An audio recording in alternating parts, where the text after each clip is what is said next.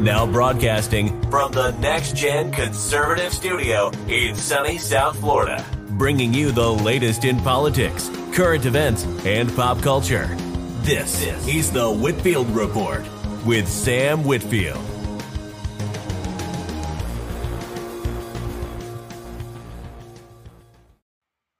Well, hello there, folks, and welcome to the Monday edition of the show. Glad you could join us.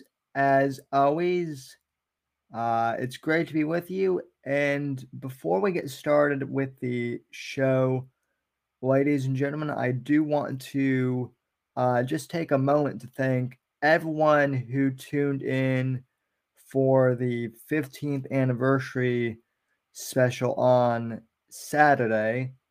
There were 60 of you that watched it live on Rumble. And then I just checked the stats before hitting the record button. And at the time of this recording, there are over 460 views on the Rumble video, on the replay, in less than 40 hours. Just on that one video alone, plus the Kurt Doolittle interview has like 180 views. And then, you know, the podcast I did with both Max Sand on the economy and the Craig Mansfield interview that I did on the train derailments, those have also gotten multiple views in the hundreds as well. Point being, ladies and gentlemen, is I think we have finally started to get our mojo back in regards to this show. People have said that, or people said to me initially after I got banned off of YouTube, well, your show is done unless you want to make another YouTube channel, because no one's going to go to Odyssey or Rumble or any of these alternative platforms. They're too niche. No one's going to watch you. And yet we have greater visibility over on Rumble. And Saturday night's show, which granted was a special occasion, but even so, that was a landmark show, not only because it was the 15-year anniversary of when I started podcasting, but also because that is one of the most viewed, video podcasts that I've done total in my entire career. And it's only 2 days old, nearly 500 views in less than 2 days. It's really unbelievable when you think about it. And then the podcast, which just got uploaded to Spotify and Apple Podcasts like early this morning, that podcast is less than 24 hours old, and it already has something like 40 downloads and listens. So the momentum is huge, and all the naysayers out there who said that, once I lost my YouTube channel, the show is going to be done for. Well, we're not done yet. And not just that, but more people are seeing the video on Rumble than on YouTube. And these people aren't even subbed necessarily. We only have like 35 subscribers on Rumble. And yet we have more visibility on Rumble than with the 800 subscribers that we had on YouTube. So really quite amazing to, be able to share that with you. and I am truly humbled and honored to be able to do so.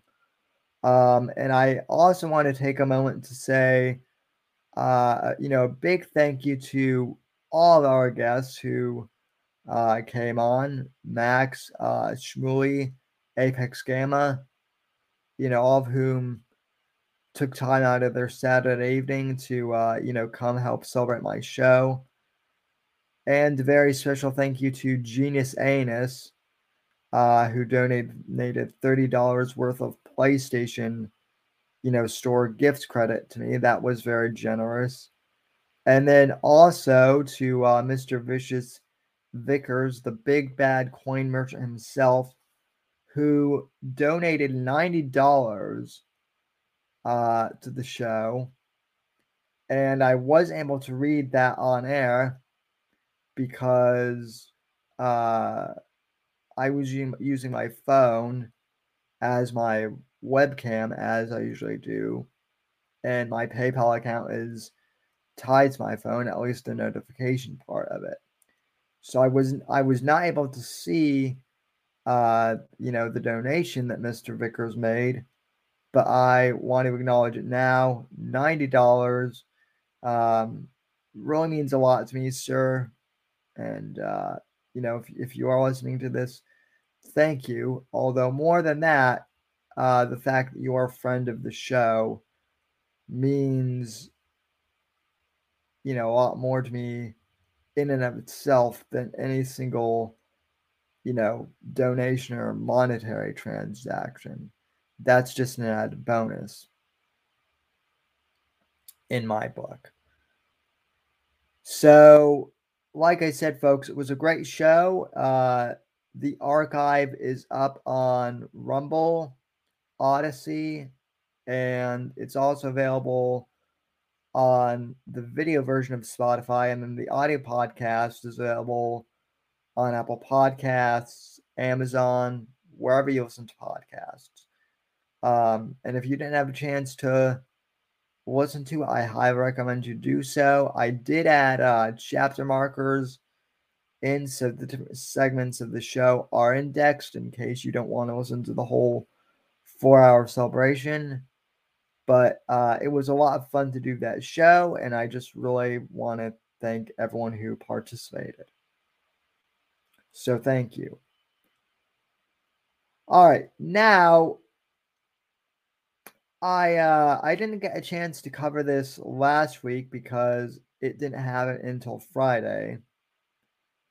But I figured I would cover this for you today. So one of the latest news items, that's been talked a lot are these congressional hearings over TikTok, and the fact that TikTok is basically surveying, or they have surveillance. They're spying on American citizens through their app and data mining it. Not just that, but they are manipulating data to basically spread propaganda to the Americans and weaponize propaganda against us. So make no mistake, folks, we are now in a electronic Cold War with China, and I have a feeling that Cold War, if we're not careful, may escalate. Now, the CEO of TikTok actually went before Congress on Friday and, was basically forced to admit this under oath. And Sean Hannity covered this on Friday on his show. I'm not going to play the whole segment, but I will play you a clip of this because I do think it is relevant what this, guy is saying, admitting that TikTok is spying on American citizens. So this is Hannity covering the congressional hearings on TikTok. This was on Friday's show. Roll the clip.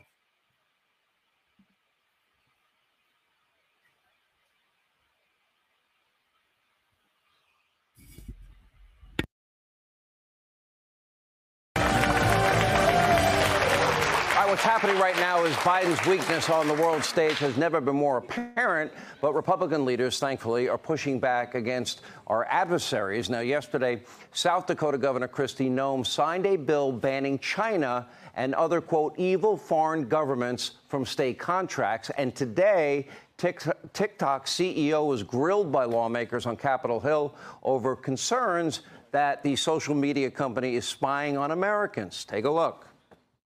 Do you disagree with FBI Director Wray and NSA Director Nakasone when they said that the CCP could have the capability to manipulate data and send it to the United States? Do you disagree with their statement?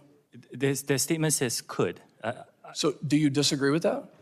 No, I don't disagree with that. Okay. Has ByteDance spied on American citizens? I don't think the spying is the right way to describe it.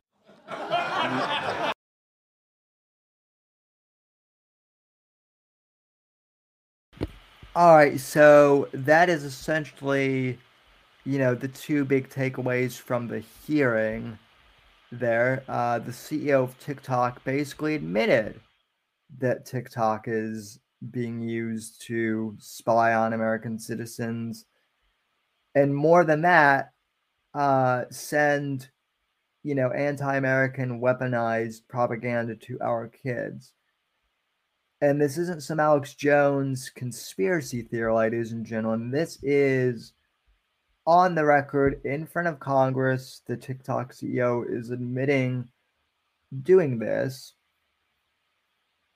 And the reason why I bring this up, ladies and gentlemen, is there's not a whole lot to talk about in regards to this. But one thing that is notable is this is the first instance in quite a long time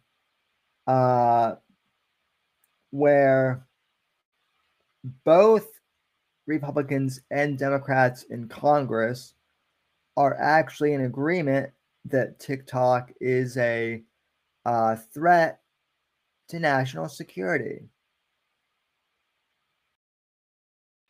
I mean, plain as day, that's what is going on. They've basically admitted to this, and now there are bipartisan bills on the Senate floor to perhaps ban TikTok, from the U.S. Now, ironically, some of the libertarians out there, the ANCAP, free market people are basically saying that, Sam, this is bad because the government would basically be, outlawing TikTok from being able to participate in the free market of business, and this sets a dangerous precedent for the government to be able to regulate tech companies and interfere with business practices in general.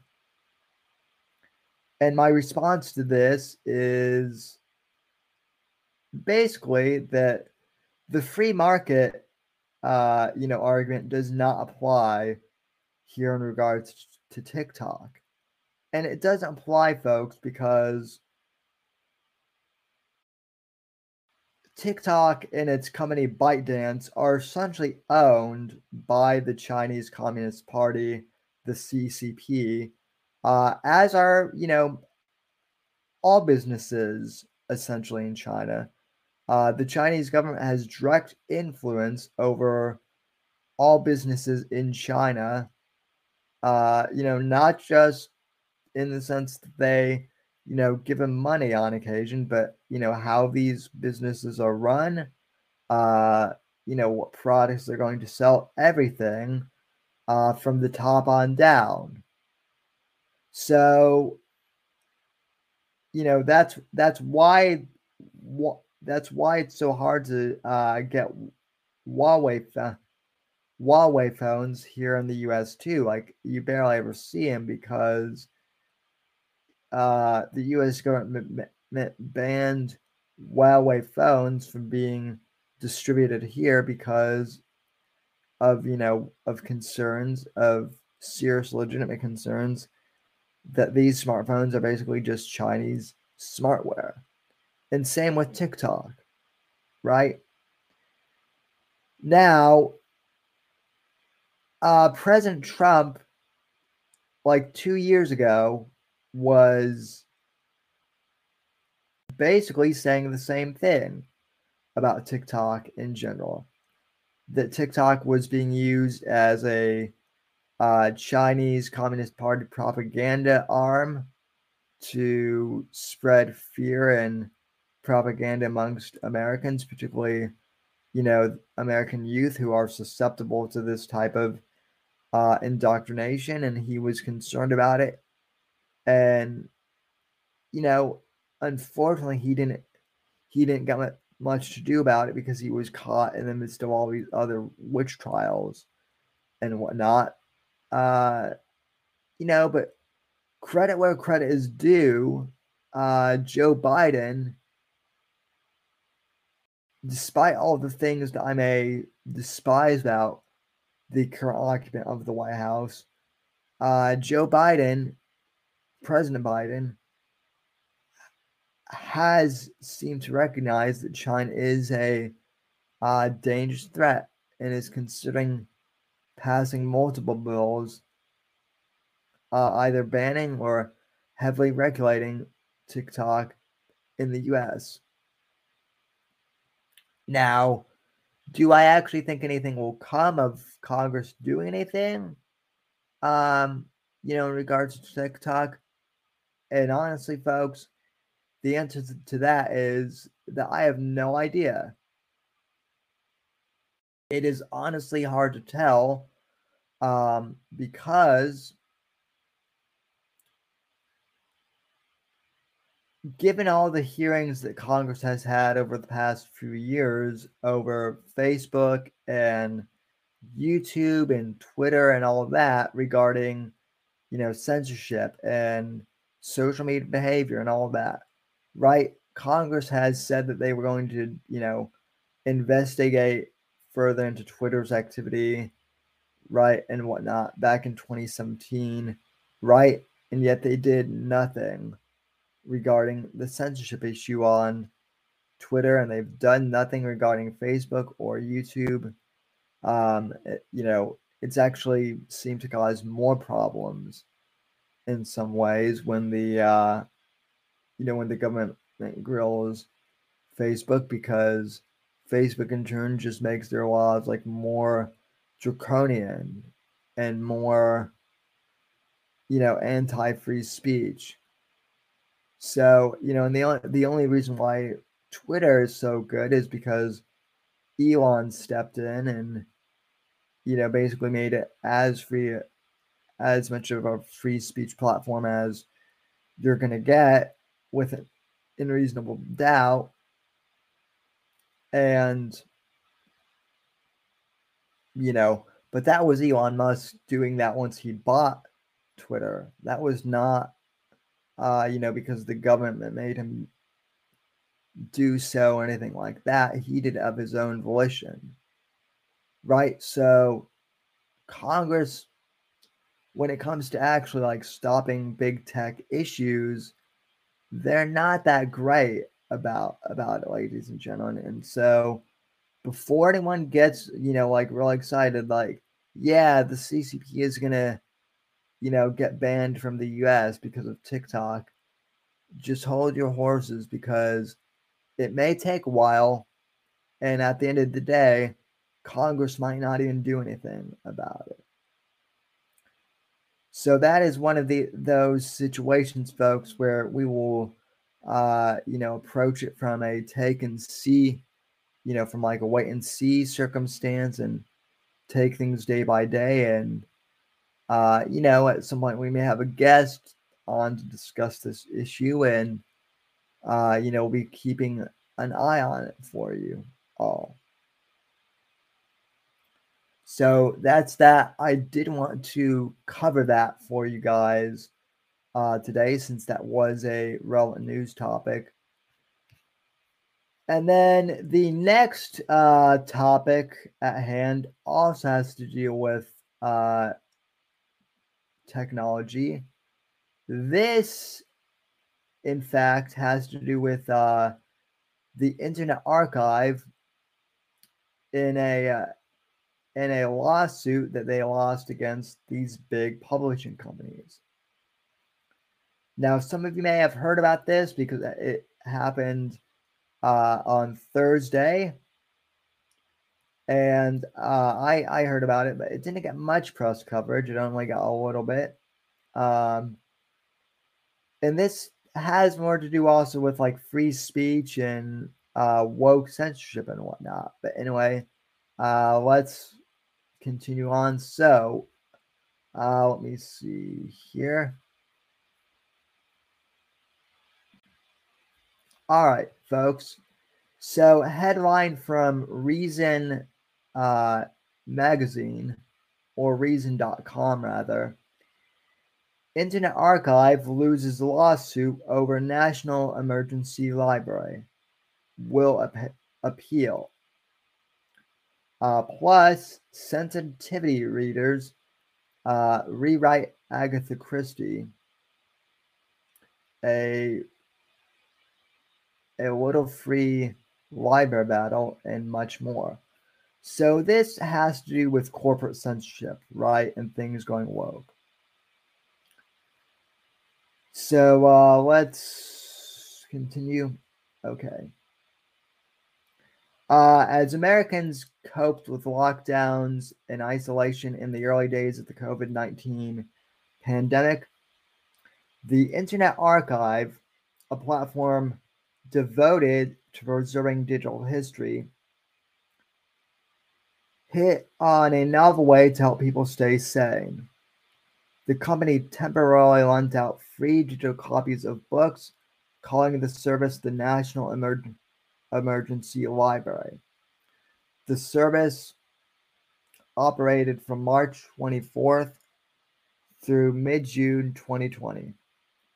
The four biggest U.S. publishers, Hachette Book Group, HarperCollins, John Wiley & Sons, and Penguin Random House, sued, calling this massive copyright infringement. The company pointed to 127 books digitized and loaned out as part of the National Emergency Library, declaring that they owned the rights to them and had not granted the Internet Archive permission to lend them. The Internet Archive claimed fair use, a doctrine that allows unlicensed use of copyright works in certain circumstances, such as when it is being used as part of criticism, commentary, news reporting, or research purposes. On Friday, a federal court sided with the publishers. The Internet Archive's fair use defense rests on the notion that lawfully acquiring a copyrighted print book entitles the recipient to make an unauthorized copy and distribute it in place of the print book, so long as it does not simultaneously lend the print book, wrote Judge John C. Kotel of the U.S. District Court for the Southern District of New York in his opinion. But no case or legal principle supports that notion. Every authority points the other direction. We are thrilled by the decision in the Internet Archive Open Library lawsuit, as we have long argued scanning and lending books without permission or compensation is not fair use. It is theft, and it devalues the author's works, the Authors Guild tweeted. And, I'm going to come back to that, part here in just a sec, folks. But it is interesting. So the Internet Archive says it will appeal Kotel's decision, calling it a blow to all libraries in the communities we serve. Libraries are more than the customer service departments for corporate database products, Internet Archive founder Brewster Kahle said in a blog post. For democracy to survive for democracy to thrive at global scale, libraries must continue to sustain their historic role in society, owning, preserving, and lending books. And then here, this is a different article, but this secondary article here on Reason Magazine talks how HarperCollins has basically rewrote and made edits to the Agatha Christie book series, over quote-unquote offensive language. So they have essentially rewritten the books and therefore censored the original works. Now, folks, the Internet Archive, for those of you who don't know, is exactly what, it says at the beginning of the article.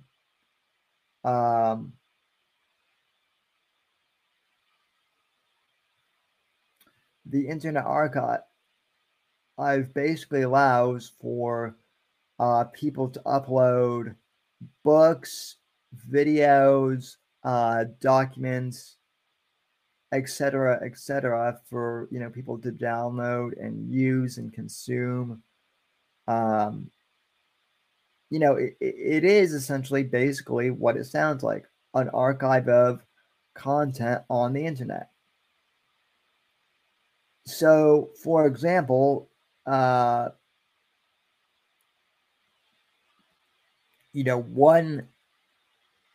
thing that has been pretty, apparent is all these book publishers have been rewriting books or editing the books from their original publication and altering them to be more content sensitive in this woke age, ladies and gentlemen, right?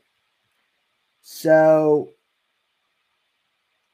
for example, I tweeted about this a month ago because the Ian Fleming estate basically caved to the woke progressives and decided to hire sensitivity readers to basically edit the James Bond books and edit the language for, more sensible and modern times, right?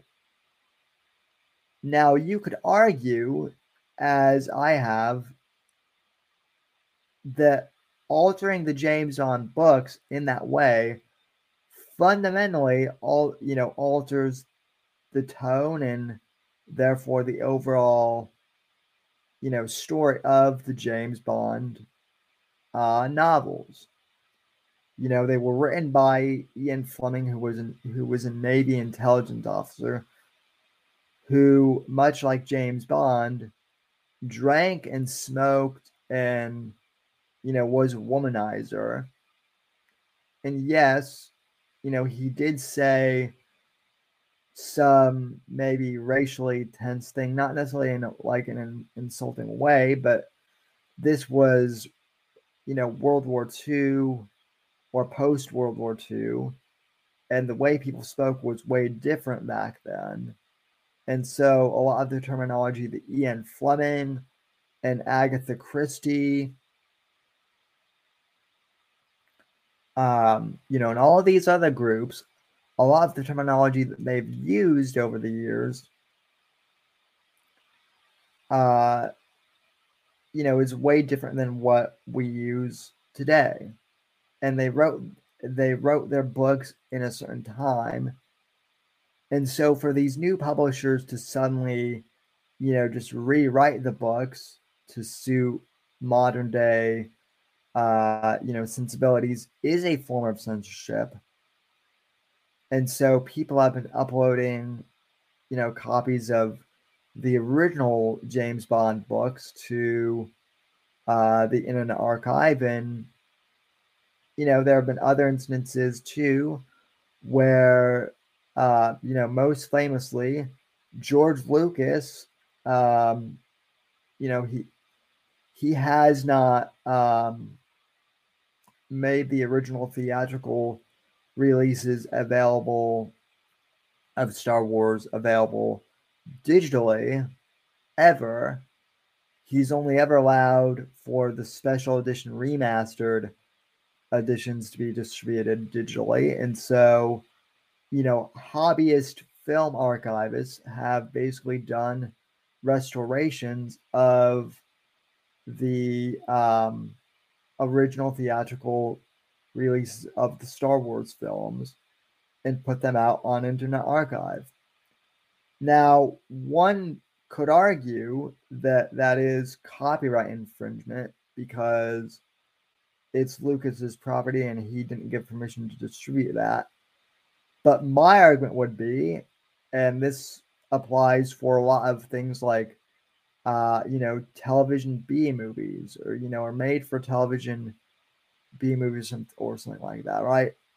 Lucas is not distributing the original theatrical films anymore, right?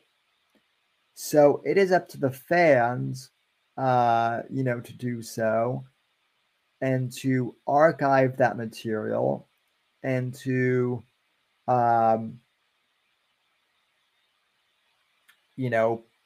preserve that more or less. And they're not stealing anything from Lucas by doing that because, Lucas is no longer making money on the theatrical versions, and neither is Disney. And neither are these fans that have done the remastered. They're not, making any money off of the, the edits and the remasters that they've done for the original theatrical versions. So, no one is really harming anyone, and it's not really damaging, anyone's work. Another example could be when Playboy magazine went out of print a few years ago. Fans started to upload, digital copies of, Playboy issues to the Internet Archive, and same principle applies. Playboy has not done anything with their, Hugh Hefner era material. In fact, they've tried to stay, kind of stave away from that and take into a different direction, a more woke direction. So it is up to the hobbyists and the collectors to archive that and preserve that for, people in the future who are interested in that. And it is up to, and that is what the Internet Archive has done, and other websites like it. So this whole notion of, the Internet Archive being bad or torrenting being bad in and of itself is kind of a misnomer, because torrenting itself isn't necessarily bad. It's just a method to, download files and whatnot. But piracy, which is directly like stealing profits from, companies and filmmakers when they could still stand to benefit from that material, that is disingenuous and that is, dangerous. But, one of the things that, Steve Jobs most notably recognized in the 2000s was piracy was happening, online because these media companies were not making their media digitally accessible, to their fans and to their consumers. So therefore, they had to go, to places like the Pirate Bay and the LimeWire, and Internet Archive back in the day, because these companies were not, providing digital content to their, online customers. Now that has changed for the most part, but there are some materials out there and some movies that, either because the studio went out of, business, or because the current studios have lost rights. There are movies out there that are not available, through the distributor, digital or otherwise, nowadays on the internet. And so the Internet Archive is is a good place for these. And I even have a few of my old podcasts up on the Internet Archive, I think. So in this instance, I do side with the folks at the Internet Archive, and I do indeed think it's a very interesting subject. And yeah, U.S. copyright laws are just fucked in general, but that is a whole nother discussion to get into. So that'll do it for tonight's show for the most part. One thing that I do want to bring up that happened over the weekend is, kind of ending on a lighter note, is Kanye West apparently likes Jews again, because Jonah Hill, I guess Kanye watched 21 Jump Street again and saw Jonah Hill, and because Jonah Hill is Jewish and he made Kanye West laugh, Kanye West thinks that Jews are good again because they made him laugh, and Nick Fuentes is furious about it, I guess.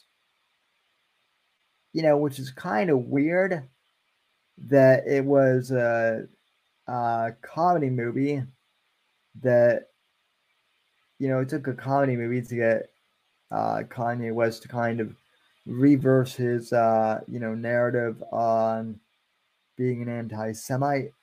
But hey, whatever floats his boat, I guess. But anyway, folks, I want to thank you all for tuning in to the Monday show. And again, thank you all for tuning in to the Saturday show. It really meant a lot that everyone came out to, support me. And we will continue to put out great shows for you all. And I will see you on Wednesday for the live show. Until then, take care. God bless. And have a good day, folks, whenever you're listening to this in a past, present, future hour.